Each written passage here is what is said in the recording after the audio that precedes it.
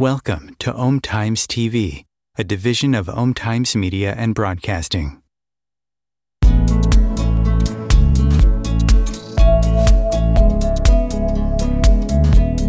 Welcome to the No BS Spiritual Book Club's live streaming interview series, where leading New Thought teachers, speakers, and authors share the intimate stories behind the 10 best spiritual books that inspired them the most on their spiritual journey. From well-known classics to hidden gems you might never have heard of, the No BS Spiritual Book Club saves you time and money by sharing reliable recommendations from those who've walked the path before you. The No BS Spiritual Book Club, the only No BS guide to the best spiritual books to inspire your own journey of self-discovery. Here's your host, founder of the No BS Spiritual Book Club, Sandy Sedgbeer. Hello and welcome. Joining me today to share the 10 best spiritual books that inspired her definitely less than ordinary life journey is one of Britain's most loved mediums. Famed for her ability to bring comfort, healing, tears and laughter to her audiences, Rebecca Sawyer, fondly known as BECS, has been featured widely across the British media, including the national Good Morning television programme.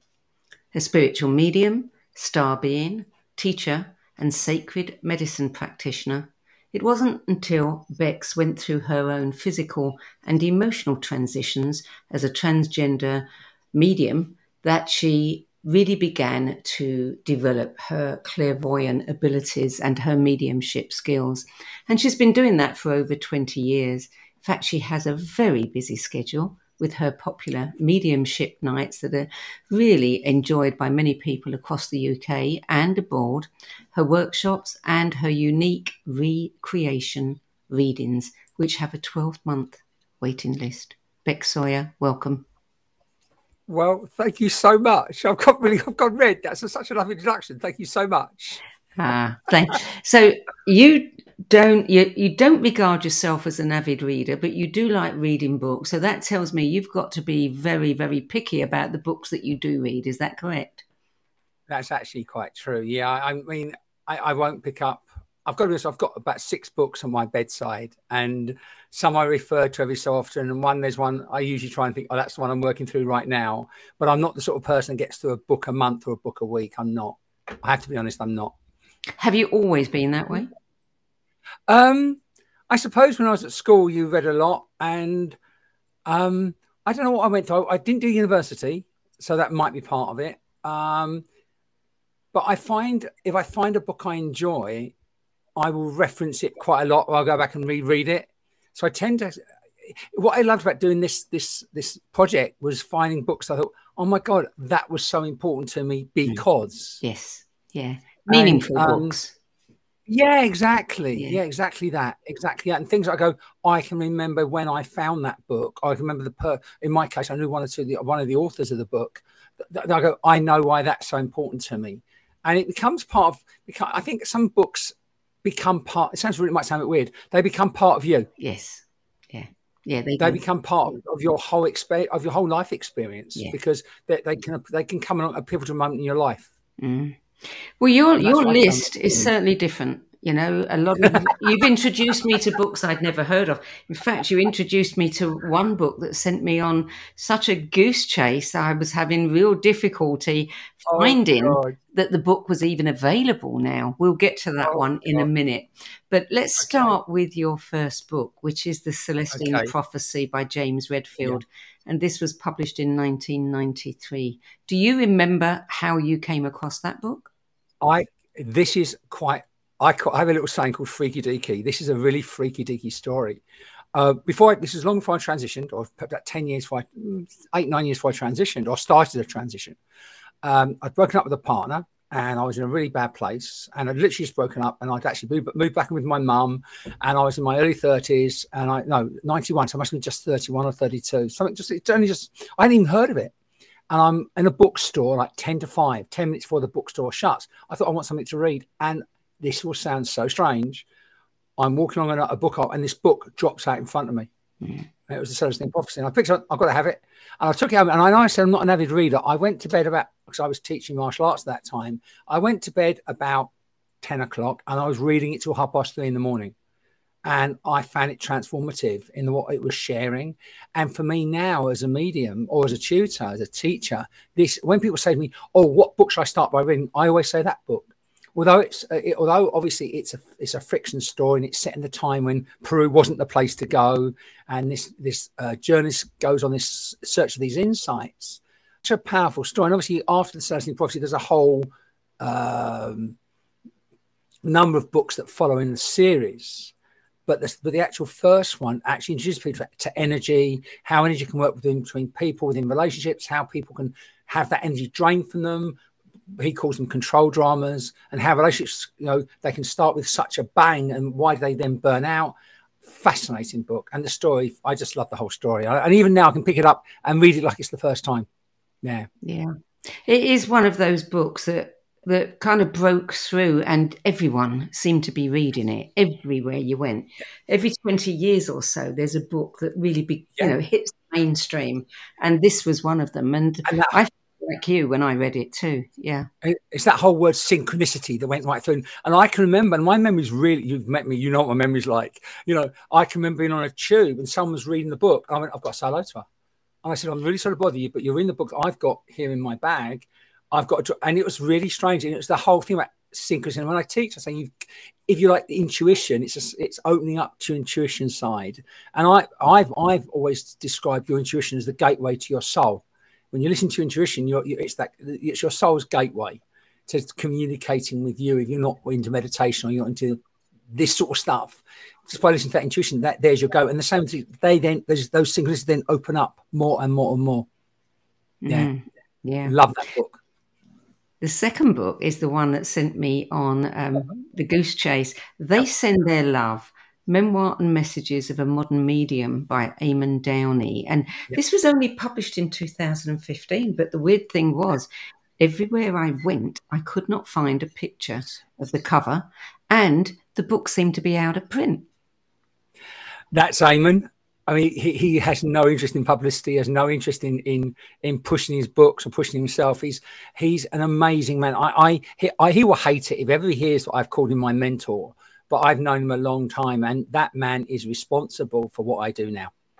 I've had some amazing tutors along my journey. I still have amazing tutors, but he's the one that's guiding me. His knowledge of what I call metaphysical work, and his energy work, and his mediumship, and the way he's guided me. And this book talks a bit about his life, but it also talks a lot about how he got into mediumship. And it's also within the book are some guidelines about opening up to spirit. And I've been on so many of his workshops. But this is, again, my go-to book. If ever I'm feeling a bit, can I really do it? Because all mediums, any medium that says they don't get down sometimes, or they don't question their work sometimes, basically they're lying. Because it can be, we doubt it because we're working with something that's not tangible. And so when working, we go, have I served spirit okay? And I find when I'm around him or reading his book and his guideline, I talk a lot about what I call my meet and greet. It's Eamon that taught me that. And my meet and greet is if I'm doing a show or a dem, like today, when I finish chatting to you, I'm sitting on my bed. I've got my little blanket put around me, and I link with spirit. And as weird as it sounds, I will meet my first reunion this afternoon for tonight.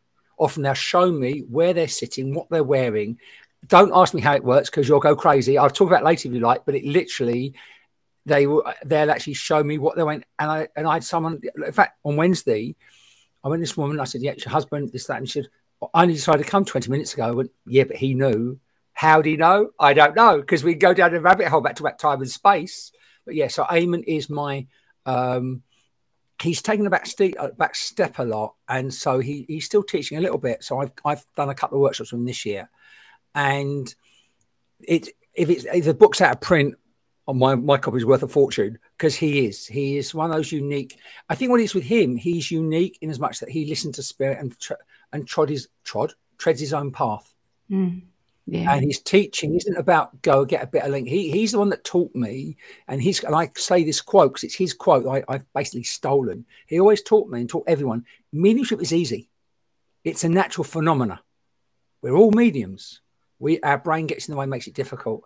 So his focus always been on how is the medium, how is your process, how is your preparation, and that always resonated with me. And that's what I teach now. When I teach mediumship, I always say it's a journey of personal exploration.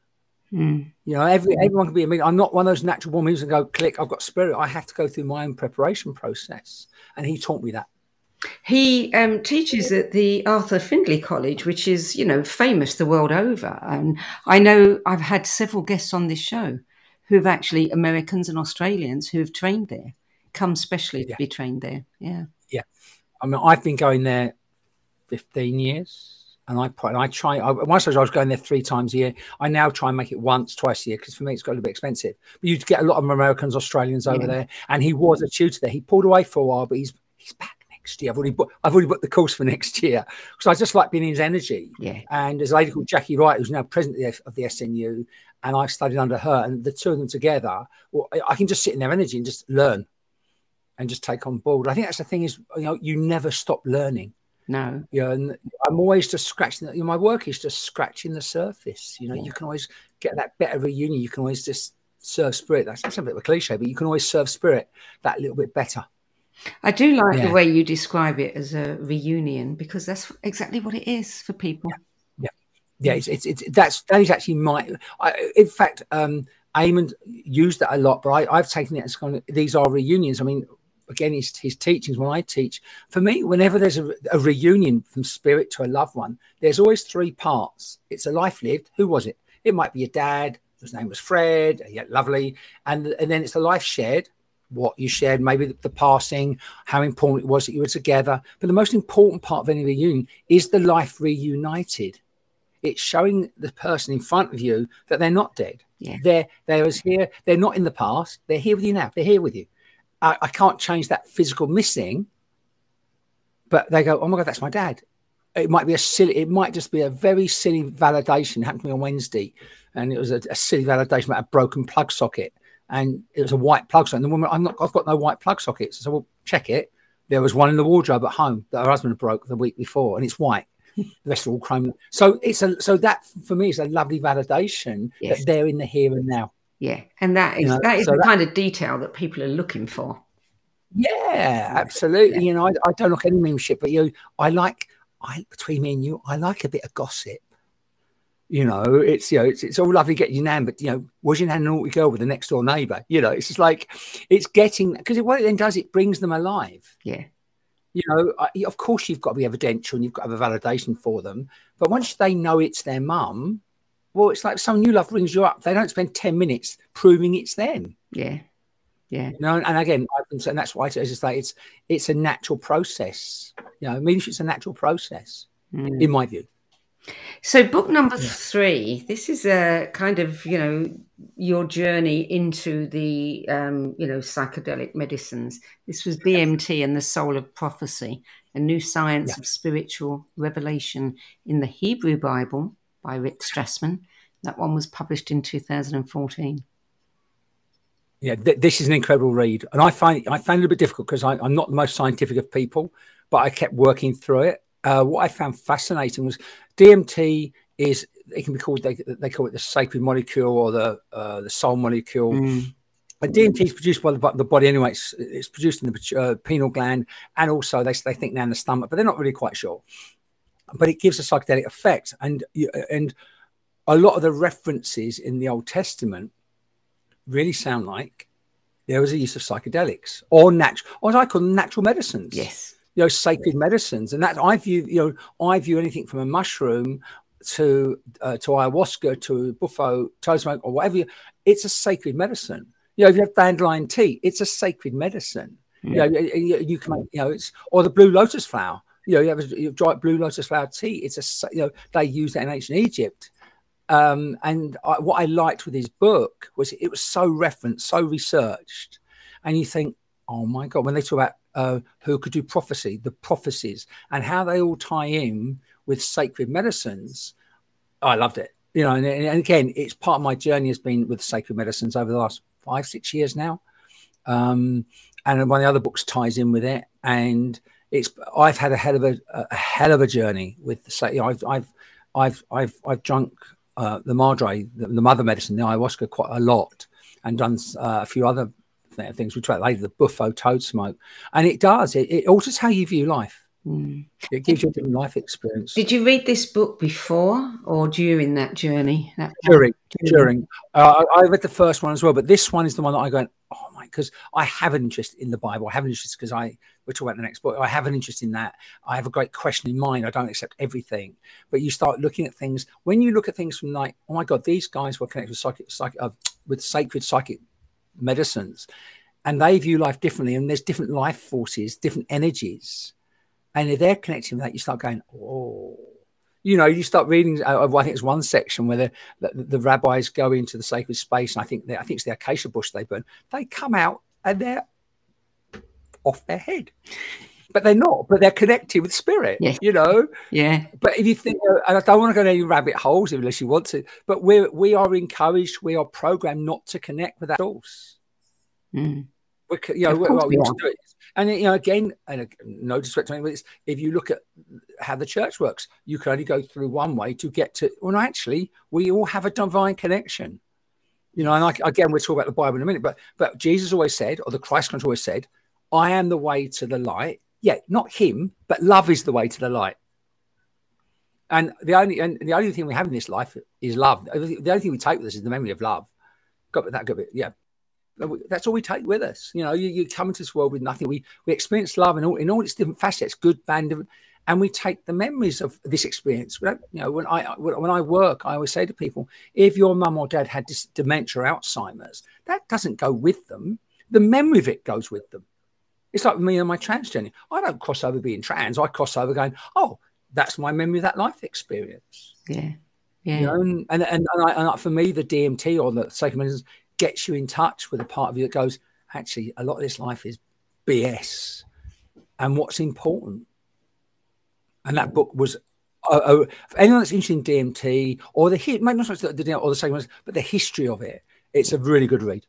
Yeah, and there's quite a few books emerging now. One in particular, I can never remember the guy's name, but he talks about how, all of the Greek philosophers, they had their schools and how they were taking medicine back then, and that's how they enhanced their own consciousness.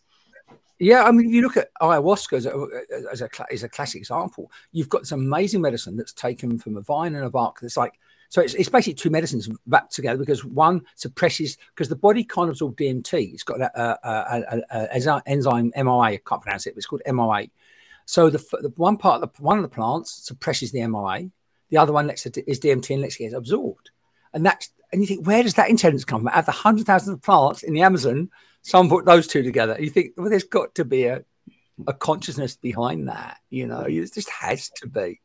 And even with plants in the garden, I mean, last week I've got into a little bit of gardening, and to watch a seed go from that to like a huge, how does it know? How does it know? It just does it. Yeah. So number 4, you mentioned the Bible. Yep. You love the Bible. I love, right. When I say I love the Bible, I like reading the Bible, it doesn't mean I'm religious, because I'm not.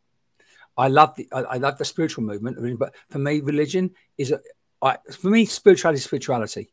But something like the Bible is a way of controlling your spirituality. That's only my view in a lot of ways, because it doesn't encourage you to be an individual. So my love of the Bible goes back to when I was a child, because I grew up in a Christian childhood, and I can remember the picture stories of Daniel in the lion's den, and then I became a choir boy. I couldn't sing, but I liked wearing the blue dress on a Sunday, so I quite enjoyed that, really. But I read the Bible, so I'm quite well read. I mean, I'm not read in the Bible, but I can take parts and go, yeah, I like the message of it. I don't like the way the messages are sometimes cherry picked. And I get the New Testament was like written years afterwards. It's gone through loads and loads of translations. So for me, it can only be it's a guidebook. But I enjoy tipping my toe into going, I like that bit. And I go, but I don't start going, me personally, I don't take every word as gospel because of the way it's been translated all the way through, and all the certain books that may not be put in there for whatever reason. And then you can look at the Old Testament as a completely different, for me, and I look at the Old Testament and I go, well, if you could read Hebrew, the Hebrew version, then you'll get the pure text. But I'm reading something that's probably been translated again and again and again. So even with the Old Testament, you're not getting the true words unless you can read Hebrew, and you go right the way back and you study the old. I'm told there's an older verse, but I don't, so I can only view it. It's a bit like having an atlas and someone's redrawn it a few times for you. You go, oh, that's roughly the way. There's my guide. You know, and if you look at the Christ consciousness, whether you believe Jesus was an actual person or there's a consciousness behind it, he speaks one words. You know, so he speaks just a few words: love and forgiveness, unconditional love, unconditional forgiveness. If you can follow that, you're halfway home. Everything else makes it complicated. You say that Matthew 17 is a great go-to when talking to anyone about mediumship. Why is that? Yeah. Well, Matthew 17, especially if you get people go, you mustn't do this, and it's disgusting, it's evil, and they quote the Old Testament. Yep. If you go to the Old Testament, lots of things are evil. You know, speak bad to your mum, dad, stoned to death. I mean, there's a lot of examples in the Old Testament where most of us shouldn't be around, you know. But when anyone says about, oh yes, it's evil, it's this and that, I say, well, okay, read Matthew 17. And Matthew 17 is the transfiguration of Jesus. It's where Jesus and two disciples, John and, oh God, I can't remember the other one, they go up the mountain, and it's a shaft of light. Jesus gets overshadowed by God. He speaks the word of God. So for me, that is beautiful transmission. He's speaking the word of the divine. Then he calls up this. Then he calls in the spirits. I think it's Moses and Elijah. So he's a medium. He's the best medium ever. And then he talks about healing. He was a healer. So Jesus was a medium and a healer. And he said, "Go and do my work." And he was also a seer. He said, "You must not talk about this till I've gone." So he was foretelling his own passing. So, you know, I see Jesus as such a spiritual being on this earth at that time. But obviously, again, you start saying to people, you can link with God yourself, and you can do what he can do. Suddenly it becomes, well, why do you need a church? Why do you need power? I'm not saying that is the reason, but it's not spoken right. And often if I talk to someone about that whole part of the Bible, they go, "No, it doesn't mean that." Well, I think you find it does. So yeah, so I like, you know, I've read like the End of Days, and you can read all sorts of symbolism into it, and there's a lot of symbolism. And the other thing, obviously, with the Bible, like a lot of religions, there is so many stories that go right through it. If you look at the flood, and you look at, and we're going to talk about him in a minute, but there's the work done on something called the Younger Dryas, and when the flood myth actually might have come from. Almost every single culture has a flood story behind it. And it all traces back to roughly the same time. You know, so I'm not saying the ark didn't have two of every animal in there, but it probably didn't. But it might have done. But I'm not saying. But what he does, you've got those stories that run right the way through so many cultures. And the same thing in the Jesus story, the birth of a virgin to a virgin. It all goes through them. So there's for me, and it ties in. And we might talk about it in a minute. Is that how there's an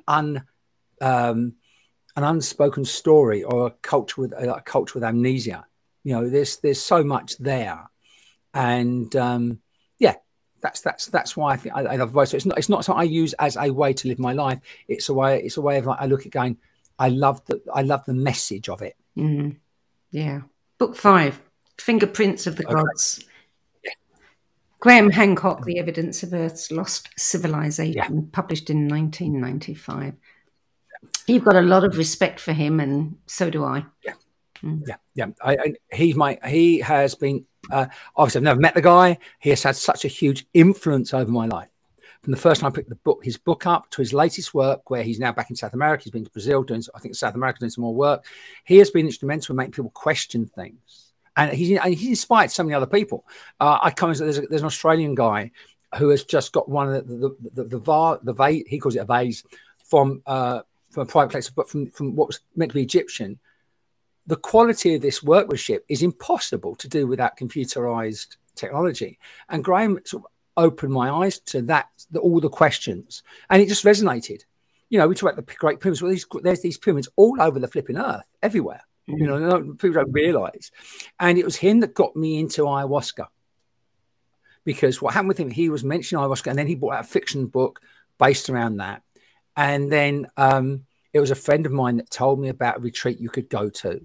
And that was the start of my sacred medicine journey, was really through his writings and hearing him on interviews. But he's done so much work, and it's such a shame he's been so pillared by mainstream media. And his early work, he went and researched work on the my brain's gone dead, on the Ark of the Covenant. And he went to go and investigate that. And he doesn't make himself out to be an archaeologist. He just says, I'm a journalist. I'm just exploring. Here's what I found. And his latest work, one of his latest books, when he spoke about the Young Dryas, he works with a guy called Randall Carson, who's an amazing guy. He's a physicist, a geologist type. And the things they've uncovered about the flood that happened, and the Young Dryas is now a fact. And it goes, and then I haven't read him write too much about it, but you start reading about all the caves that are under the earth that were man-made, and you start thinking, okay, really? And then you start looking at some of the archaeological evidence that's left behind. You think they really made that with copper chisels and hammers? So I have such an open mind in my life. I just think, okay, Atlantis, they're now talking that maybe being on the west coast of Africa, and you start looking where the Great Lakes were in Africa. It just makes you question everything, and he really is the man that started it all for me. Have you been watching Ancient Apocalypse on Netflix? His series about Göbekli Tepe. Oh, was that? Yeah, was that his series? That's the series on Netflix. Yeah. I watched it all. It's like, and there again, he wasn't trying to tell. He did it so brilliantly, just questioning, and the backlash. You start thinking, what program were you watching? What I was watching. He's just suggesting this, but it's again, you come. Is there an agenda? You just think someone's got a narrative going on that you can't just go, okay, let's talk about it. And I remember again, and it's on YouTube. I think when Hawass was in charge of Egyptian antiquities in Egypt, they set up a debate, and Gordon Hank, because their argument in Egypt was it can't be that old because there's nothing in the world that's that old too. And then on came Göbekli Tepe, and Graham went, what about this? And Hawass went, never heard of it. You just know he had. So it's just like, and I think a lot of people got so much invested in the current narrative, the current story, that they can't go, we were wrong, or let's change our minds, Yeah. The same is happening, with the Bosnian pyramids and Dr. Sam Osmanagic, and, some of the carbon dating there is back to something like 46,000 years. I mean, and further still. Yeah. And, the mainstream don't want to accept it. But it was like in America, they're like in America, they're saying there's no one here for since 10,000 years ago. And someone actually dug deeper and went, look, and they ruined his career. And now it's come out. There was I can't remember what they're called. But they're actually the American things get older and older and older. And there was a guy who actually came on the Joe Rogan. He's got a land up in Alaska somewhere, and he's found like this. They keep unraveling all these mammoth tusks, all these mammoths that died overnight. All the big fauna died almost overnight in America. And like, well, people didn't. But then they try and say, they got eaten. No, they didn't. A whole, you don't wipe out a whole species by just eating them. It's like, no. So I had this deep question in mind about our past as well as our future. Yeah. And I think you're not the only one. Certainly people who watch this particular show.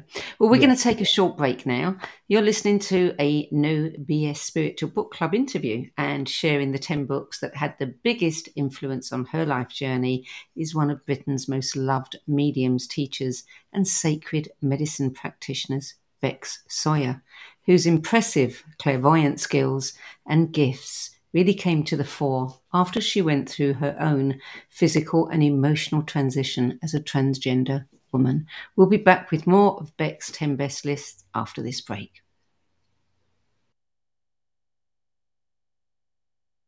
Om Times TV. Maya Angelou once said that there is no greater agony than bearing an untold story inside you. I'm Sandy Sedgbeer, And when I'm not hosting Om Times Media's flagship radio show, What Is Going On, and the No BS Spiritual Book Club, I help people share their untold stories. Books are my life, my joy and my passion, and there is no greater reward than helping aspiring writers get their books out of their heads and into the hands of those who are waiting to read them.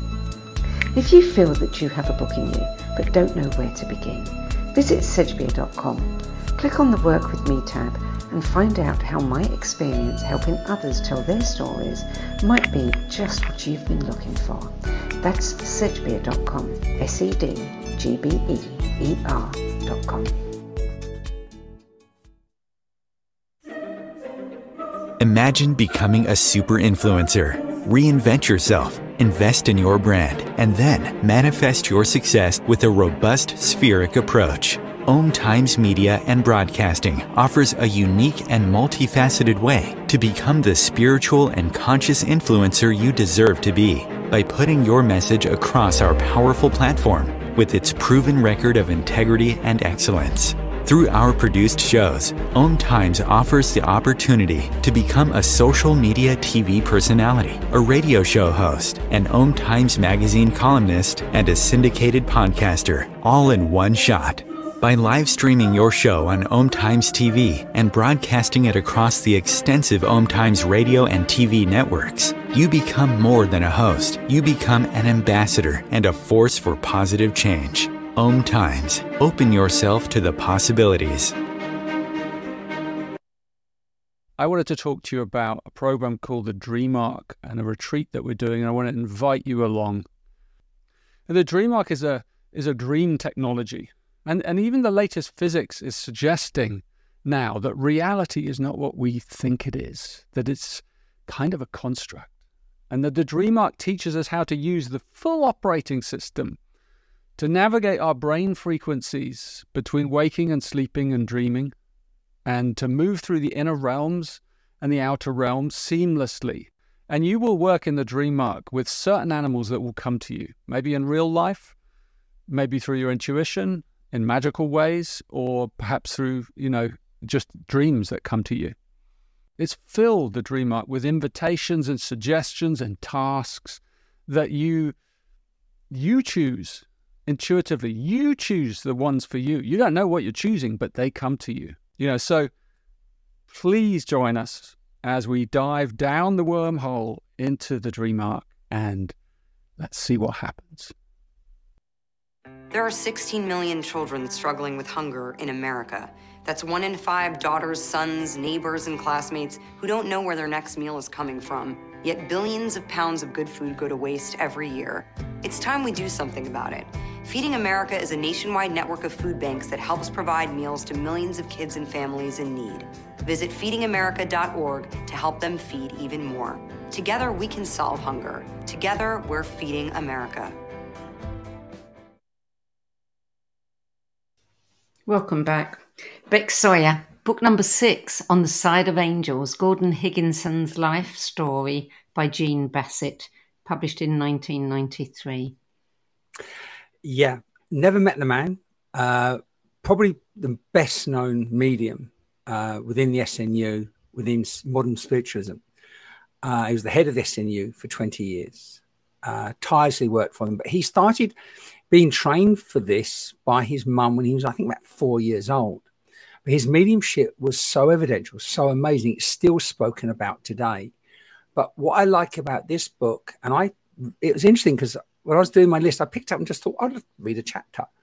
And it was a chapter about where he was, again, pillared and ripped apart by the press, and how he nearly gave up on it and nearly walked away from it. And a lot of people don't know that about Gordon. He in his own way, he was very vulnerable. And the book talks about from a young age, his time in the army. I think he was stationed in Malta in the Second World War. So he went through lots. And then he dedicated his life to service, to spirit. And that's inspired me. And whenever I work, I always say to people, when I get in what's called the power and I start, that's when I come alive. That's why I'm in this body this lifetime, because it's taken me long enough to get to do this. And I'm loving this. I'm going to go to the gym for an hour after I finish chatting to you. But I know when I drive to the Dem or the show tonight, or the event, that's when I come up. And I feel that's how he was. He had a troubled personal life at times, I feel, but he was such an inspirer inspirer. And it becomes quite, the lineage becomes really interesting because he had 4 or 5 what I would call protégés. One was someone called Mavis Bertilia, who I was fortunate enough to know really well and studied under her as well. There was Eamon, who I've mentioned, Eamon Downey, who was also very close to Gordon. And there was a couple of others called Paul Jacobs and the guy, the other one's got out of my head, but they were all close to him. So I've been very blessed to be part of that line, if you like. And I felt him close a couple because I go to the college and you'll feel his energy. And I felt him close a couple of times, just almost like checking me out and going, I hope I'm doing okay. But he's been a major influence, not just on my development, but my mentor's development. And so it's a great read. If you've got any issues in like the history of spiritualism, it's a great place to start. I mean, I know there's a library at the college and I've studied a bit, but I can't call myself knowledgeable on the history of modern spiritualism like some are. But for me, Gordon, along with a few others, are pivotal people in the expansion of spiritualism in this country, in the UK and the world. Yeah. Well, book number 7 is a little bit of a switch here. The Lion, the Witch and the Wardrobe by C.S. Lewis. What a treat. Yeah. And this for me is so special on so many levels. As a child reading it, it was my escape go-to. You know, as a little boy, the whole trans politics is, I'm going like, really at the moment? I'll talk about me if you want later on, but it's just like, but I would fantasize about going through that wardrobe, strange land, coming out as a girl, and it was such pure escapism. Obviously, the depth of it, the philosophy behind it, who Aslan really was meant to be. I was lost in like an 8-9-year-old child, but I loved it. And then later on in life, I got a big hard copy, and I'd read that to my son when my son was young, and he loved the book as well. And of course, when the films came out, it brought it into another escapism for me. And of course, I think with anything with C.S. Lewis, I think there's such an escapism, but there's also such a message behind it. You know, you've got sibling rivalry that becomes sibling love. You've got, you've got the temptation of the Snow Queen, and then you've got the right wrong, the forgiveness. It's so, I'll get goosebumps me. There's such a thread behind each of the stories. But for me, it comes back to what the initial hook was. It was my escape book. I would have, I don't remember it, but I probably as a little boy would have hidden a wardrobe thinking like, where's my Narnia? You know, it's like, it was such an important book for me growing up. I had to have it in my choice. Yeah, of course you did. Yeah. Number 8, another one that's quite unusual, Zen and the Art of Motorcycle Maintenance by Robert Pirsig, 1974. This is one of the first books I probably ever picked up, because I might well have picked it up thinking it was a motorbike book, because as a youngster I was into motorcycles, and then I got into it in a big way, and I became a teacher and of motorcycling and all the advanced, and we had a core of friends, but we were all quite philosophical. And I think we all went through a phase of reading that book. My memory was quite poor. I didn't want to pick it up again, but I remember it being a story of touring through America and keeping the motorbike together. And it's like tinkering the motorbike was tinkering, almost like tinkering yourself, adapting what's going on and learning. And I didn't pick the book up again. I did a little Wikipedia, reading back the author. I went, I didn't realize how long it took him to write the book, and what was inspiring about this one was how many refusals we had from publishers before we actually got it published. And for me, if you say BECS, what's the most important part of that book? I can't remember. I didn't want to reread it, but I just know it sits within my soul about being 14, 15, finding it, reading it, probably not understanding the depth of where it was going, but it opens a door. And that's what I think happens with the synchronicities of life. A book comes along, or you bump into someone, and it can just be a sentence. I've had it in my work. I've had it through work. You give someone a message from a loved one, and that can transform their life. And it is literally a moment in time. And that comes back to talk about the sort of my work is that I'm serving spirit, so I've got to get out of the way so spirit can do their job. And it is because spirit know the work they want to do for their loved one. And it is a bit like that book. It might be a moment in time that sits in them forever, but changes how they view life. And that's what that book did for me. I can't remember the context of it or the contents of it so much, but I remember the effect it had on me when I had it, and I'd read it and go, I try to make it understood it, but I was 14 or 15, but but it always just, then it led to our friends would sit. I can remember like 18, 19, sitting with friends on the motorbike, maybe little 21, sitting in the motorbike group after we have a motorbike ride, talking about, well, is life all a dream? Are we really all And these are, we're young 20-year-olds, like back in the early 80s, when all this stuff wasn't spoken about. Yeah. And even now, I'm still in contact with some of them, and we still have these conversations about, what's life? Where's it all about? What's the next step after we pass on? Yeah, that was a really good book. Yeah. Book 9, Prana and Pranayama by Swami Niranjan Ananda Saraswati, 2002. I hope I didn't mangle that. Oh, don't ask me. I wouldn't even try and pronounce that one, Sandy. That book, I don't know how I found that book, but that book is my go-to book on my bedside.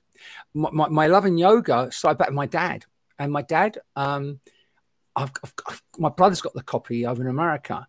And it's a blue heart. I can remember it's been a blue hardback book. My dad must have bought it in the 60s when yoga wasn't even spoken about. And it talked about prana, which is, for those that don't know, for me, prana is, I call it, when I try and explain to people, it's life force. Everything's got life force in it. And we can use that and engage with it and feel it. And so I was thinking about prana when I was again, teenager. So, this is what I love about in the books. It suddenly realized everything was popping in for a reason. My whole life has been synergistic as well. And going, oh, that happened then for a reason. Then that popped in. Until you get where you are now. And this particular book talks about, and I started yoga probably about 5 years ago. I'm not bendy, but I've got an amazing yoga teacher. I go to 4 or 5 classes a week if I can. And my favorite is the pranayama breathing, is the breathing exercises. And coming back to this book, it explains chakras beautifully. It explains basic breathing beautifully. And and I must have had the book years. I'm still not more than halfway through it because I get to a point and go, oh, I'll stop reading. And I think I meant to, because some of the breathing exercises get so deep, so intense. And again, it's a book I would recommend to anyone who's looking at prana and breathing exercises. I love it. But again, I'm not all the way through it. I've had it years because it just seems to, I start reading again and go, I've got lost in that bit, which means I've got to go back to it again. And even I will go back to the start. I must have started that book literally a dozen times and go, oh, and after in the second chapter, I went, I don't remember that bit because I wasn't meant to. Yeah. And you didn't reach that point. Yeah. And I think it's such a deep book. I think sometimes in our Western world, our Western life, I think if we got too engrossed in that, maybe I'd lose sight of the other things I'm meant to be doing as well. That's not me trying to make an excuse, but that's me making an excuse. But for anyone who's looking to explore anything about, if you like, the philosophical side of yoga or the philosophical side of that, it's a beautiful book. A beautiful book. Yeah. Well, your last book is, we're back to the beginning. It's also by Eamon Downey, and it's called The Colour Bible, A Living Energy. This is a very intriguing book. I've looked for it, and I don't think this one's available right now either. So if you've got a copy, hold on to it. I've actually got a second copy. If you let me know when I see, I'll gift it to you. I've got 2 copies. I'll gift it to you. That would be wonderful. I've got 2 copies because I was given one signed by him for me, and I actually bought one. So I'm sure I've got a second copy. I'll dig it out. If I can find it, I'll gift it to you. And what I love again about this book, I always loved colour, but you go and watch, what's the colour making you feel? And I was like, really? But this book opened my eyes to colour as a vibration. It vibrates, obviously. And from that, it gives an energy. And then how do you make you feel? And I explored it. And again, he taps into the chakra system. He taps into it. And it's not a thick book. It's like that thin, but it goes through all the different colors and you get a feeling from it. For me, he's an amazing writer. As I said, I might be out of print. He didn't design it to be a massive bestseller. I don't suppose, but I loved how it pulled me in to realize color is a vibration. When you see auric colors, I don't see color, but I can look at someone and go, oh, I know that's green. It's that clear sense. I know that's green. And how's that making me feel? So I feel it now as an energy as opposed to going, yeah, it's green, whatever. It's not, that green. What is that energy doing to me? So it helped my mediumship and helped my psychic development and helps my teaching. Yeah. Yes, and someday when we're having a glass of wine and we're not on air, I'll tell you a few stories about colour that you will definitely relate to. Colour is such a fascinating thing the way that it can be used to change your mood, change the energy. And the way we respond to colour. I mean, that blue you're wearing, you know, I can't take my mind off it and my eyes off it because it is so vivid, and it is such a, it has a feeling, you know, that really lifts you up. Yeah, I was thinking, oh, I want something nice, and then I'm not saying this isn't nice, but it's a t-shirt. I looked at it, I've got to wear that, and again, it's that interesting. Oh, well, I like that then. Yeah. So yeah. And it's true. Colour is just an incredible thing. Well, that's your 10 best list. And, you know, obviously I've got some questions about you and the work that you're doing. One of the things I want to know is, were you aware of your mediumship abilities when you were young? I had a strange time growing up. As a little boy, I wanted to chat to spirit people or dead people, but got nothing. And I was only with my mum, before my mum, not long before my mum passed, she went to me, I knew I had a best friend called Girl growing up when I was very small, but I didn't realise this best friend Girl was with me for about 18 months to the age of about 5 when I started school. And she went everywhere with me. So was she a spirit friend? Don't know, might have been. But I was always drawn to spirit, but I got nothing. My whole world was fantasy land of trying to escape being a boy. And as a little boy, I just wanted to be a mermaid, which was great at 7, a bit rubbish at 28. So I was stuck in my imagination world a lot of the time. And I grew up, there's a very well-known medium here called Doris Stokes. And growing up watching her, I just want to do that, but it got nothing. I sat in development circle in my 20s, got a little bit, but then just it petered out. And then along came the very famous medium, Colin Fry. And he worked with someone called Tracy Higgs, who I actually know Tracy quite well, and Tony Stockwell. I'd watch them on telly going, that's what I want to do. On Derek Acora, I'd watch them, that's what I want to do. And I get so angry, not at them, but frustrated. And it wasn't until I started going through my own emotional, physical transitions, did somehow the right tutors come along. It was an overlap. As I hadn't actually started transitioning, but I was looking at facial surgery and things like that. And it was a slow osmosis. It's almost like they've gone hand in hand. That again, it ties in what I say about mediumship is a personal journey of exploration. You've got to be open to being you. Otherwise, you can't do mediumship. Because otherwise, the job of the medium is to get their brain out of the way so spirit can do their job. I'm now in a place where if I get up on stage or on platform, whatever I'm doing, I don't worry whether I'm trans, man, woman. I'm just up there, out of the way, serving. So don't get me wrong, I love my work. I love the interaction with public, but it's a journey I've had to go on to find the place where I'm at now. So it's really gone hand in hand. You know, there are only in every generation, you know, there's only a small handful of people love mediums, but there's only a few that really, you know, make the big time, if you know what I mean, and get widely known. Did you ever imagine that you would become so well known? Oh, you see, I go, when you say, I go, what, really? I just, what I try and do is, I'm a great believer. I just keep my head down. I do what I do. I do what I love and I'm here on the planet to do, if you like. And I'm blessed to still have some amazing tutors. I've just done what I did the other week at the college with an amazing tutor who works amazing with energy.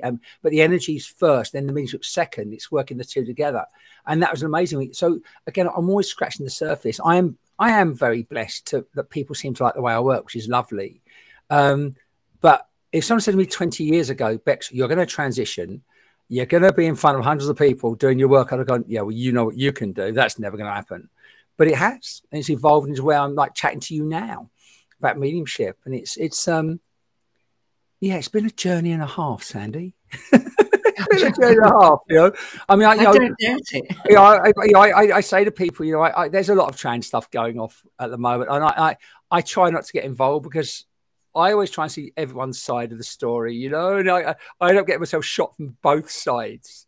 You know, I had someone say to me the other week, well, you're not a natural biological woman. I went, well, no, really? I was born with something you wasn't. I won't say the word I was going to say, but I was born with one of those. Of course, I'm not a biological woman. I'm BECS, and hopefully people like me. I'm on my journey.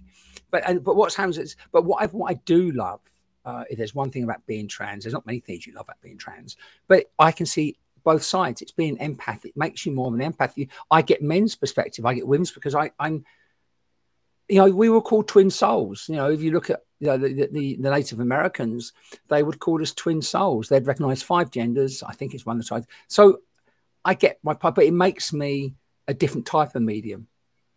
Yeah. Mm. And you say that you're a star being. Yeah, I'm a great. You see, this is where right. What it means to me is that I think there's some of us that have come here, and I again was the biggest skeptic with this. Yeah, really, but it came through the medicine. It came through the Madre. And the first time it happened, I was on a retreat, and ayahuasca is, I'd say to anyone, if anyone's watching this, is that if you're going to explore special sacred medicine, make sure you're in a sacred space that holds you. Unfortunately, there are people now experiment with ayahuasca. Don't even think it. It's sacred. Even something with mushrooms, I'd say make sure you're in a sacred hold when someone's holding space for you, you know. So I was on this particular, you know, I was blessed when I found this retreat I went to, and I said I've drunk a lot, but every time I felt safe, I could cry, I could release, I could purge, knowing I was being held. And it is, you know, when you're doing the medicine, you become totally vulnerable, and that's part of my path. I was never good at being totally needing anyone or trusting. And the Madre isn't a place where I was dying, felt I was dying, and had someone. You know, yeah, it changes how you view life. And anyway, one particular journey towards the end, we're up dancing, and Madre went to me, step into the blue light. I went, what? And there's a blue light coming down. I went, okay. So I stepped in the blue light, and it just gave me an experience of going, I'm connected to the stars, the planets. And again, there's a lot of people trying to make a lot of money out of it. Yes, you're Octune, you're Palladian. This is, I just shared this, and I think there's more to this than anyone knows. And if you're interested, you've got to explore it for yourself, and make sure, again, if you're exploring it, you explore it from a place of safety and a place of trusting whoever you're doing it with. You know, and for me, it really made me aware of me being a blue, oh God, almost like angelic extraterrestrial being. But is that me, or is that an influence over me? I'll let you know when I get there. You know, when my time comes and I cross over, if there's a spaceship waiting for me, I was right. If there's not a spaceship there, my brain got in the way. You know, the brain always gets in the way. You know, it just, even when I do my mediumship, I say I made a mistake. I will make. See, mediums aren't told they can make mistakes, but when I'm teaching, I'll say I'm going to make mistakes. I'm working. My brain will get in the way. Yeah. So it's only like, oh, that's my ego. Get out of the way. You apologize and move on.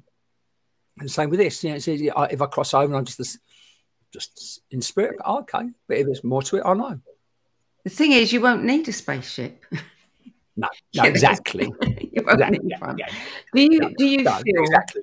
I mean, you know, to transition, I know what's involved in that. You know, I ghosted one of Britain's most famous, you know, long past now, transgender women. I ghosted her autobiography. So I know exactly what is involved in that. And it is not a journey for the light-hearted. It is not an easy journey by any means. And I have tremendous respect for anybody who will go to those lengths to be who they are. Do you feel that, I mean, clearly you're so happy with what you're doing now, the work that you're doing, and everything I've heard, you are so good at it and people love you for it. Do you kind of feel like that's a little reward? Not that you need one, but it's a nice little, you know, you've gone through so much and now you can rest in the fact that you're doing what you love and being who you are. Yeah. I mean, I've had to work through, and this is a personal part of my journey. I'm still working through a lot of guilt, because when you change one life, it leaves other people in the wake, and it changes people that you love. It changes their perspective of you. So yeah, you know, if someone could wave now, that's a really great question, because if someone said, "Here's a magic wand, we can make you just a normal man, and you'll be happy with your bits. You'll be happy to look in the mirror and not want to kill yourself. You won't want 20 hours. I've had 20 hours of facial surgery. You won't want that all done. You won't want to change your bits, because my first facial surgery was 12 hours just of bone work. So, you know, I've been through a bit, and if someone, well, everything would stay okay, there'll be part of me going, well, that'd be lovely, because my relationship with my children, my relationship with my family, it wouldn't cause any ructions. It would be, But then I go, actually, when I like Happy Wednesday, and someone's dad reunited with her daughter, and the reunion, Sandy, was so beautiful. I can't remember what I said, but she was like, oh my God. And when I can't remember what I said, there's something I said at the end, almost like a throwaway comment. She went, no one knows that. And I want to give her a hug. And when I give a hug, sometimes spirit, sounds really weird, but it's like the film Ghosts. It's almost like they overshadow me and they hold them. I call it a hug from heaven. It sounds weird, but it's actually true. It's a hug from heaven. And if I'm part of that and I hold someone, you go, well, that's why I'm here. So that's why I'm here. Do you think that if you hadn't made the transition, you wouldn't have become a medium? You wouldn't have pushed yourself out there? I don't think my mediumship would have manifested if I'd stayed in that male energy body, because there was still the anger side, and it wasn't like, it's almost like energetically I knew I had to go through everything to be this, because by being trans or being this open as me, I can see both sides. And so it makes me, I think, as an empath, it makes me more able to get out of the way and feel a man's anger at something. Oh yeah, he really hated that football team, because I can feel that as a kid or whatever. So I don't think, I tried to develop my mediumship as a man when I was in my late 20s, just didn't work. So I think I had to go through this to be this. Yeah. Yeah, I can understand that. Yeah. And you have, a really healthy Facebook following, and you do meditations every morning, don't you? Yeah, 5 mornings a week. During lockdown, I started from during lockdowns. I started with just a phone and me, and it got to say someone helped me get a bigger screen and a nice webcam, and I call this big mic my professional microphone. And we're doing online meditation 7 mornings a week, and I was doing 6 nights a week online. It was all free, but the meditation now is about 5 mornings a week. But I've got a meditation page, groups. We've got literally hundreds and hundreds of meditations up there because we're doing it every day. Yeah. So even now it's nice. We get, I don't get hundreds, but I haven't tried to go out there getting hundreds. I just believe the right people will find it, and it helps the right people at the right time. Some have been with me for 3.5 years. It started. Some pop in once and go, oh my God, thank you. Never see them again. But it's all okay. Yeah. Mm-hmm. And I try and do a monthly meditation, mediumship night online as well. Because when I was doing that, because during lockdown, I was online 6 nights a week, and 2 of those were mediumship nights.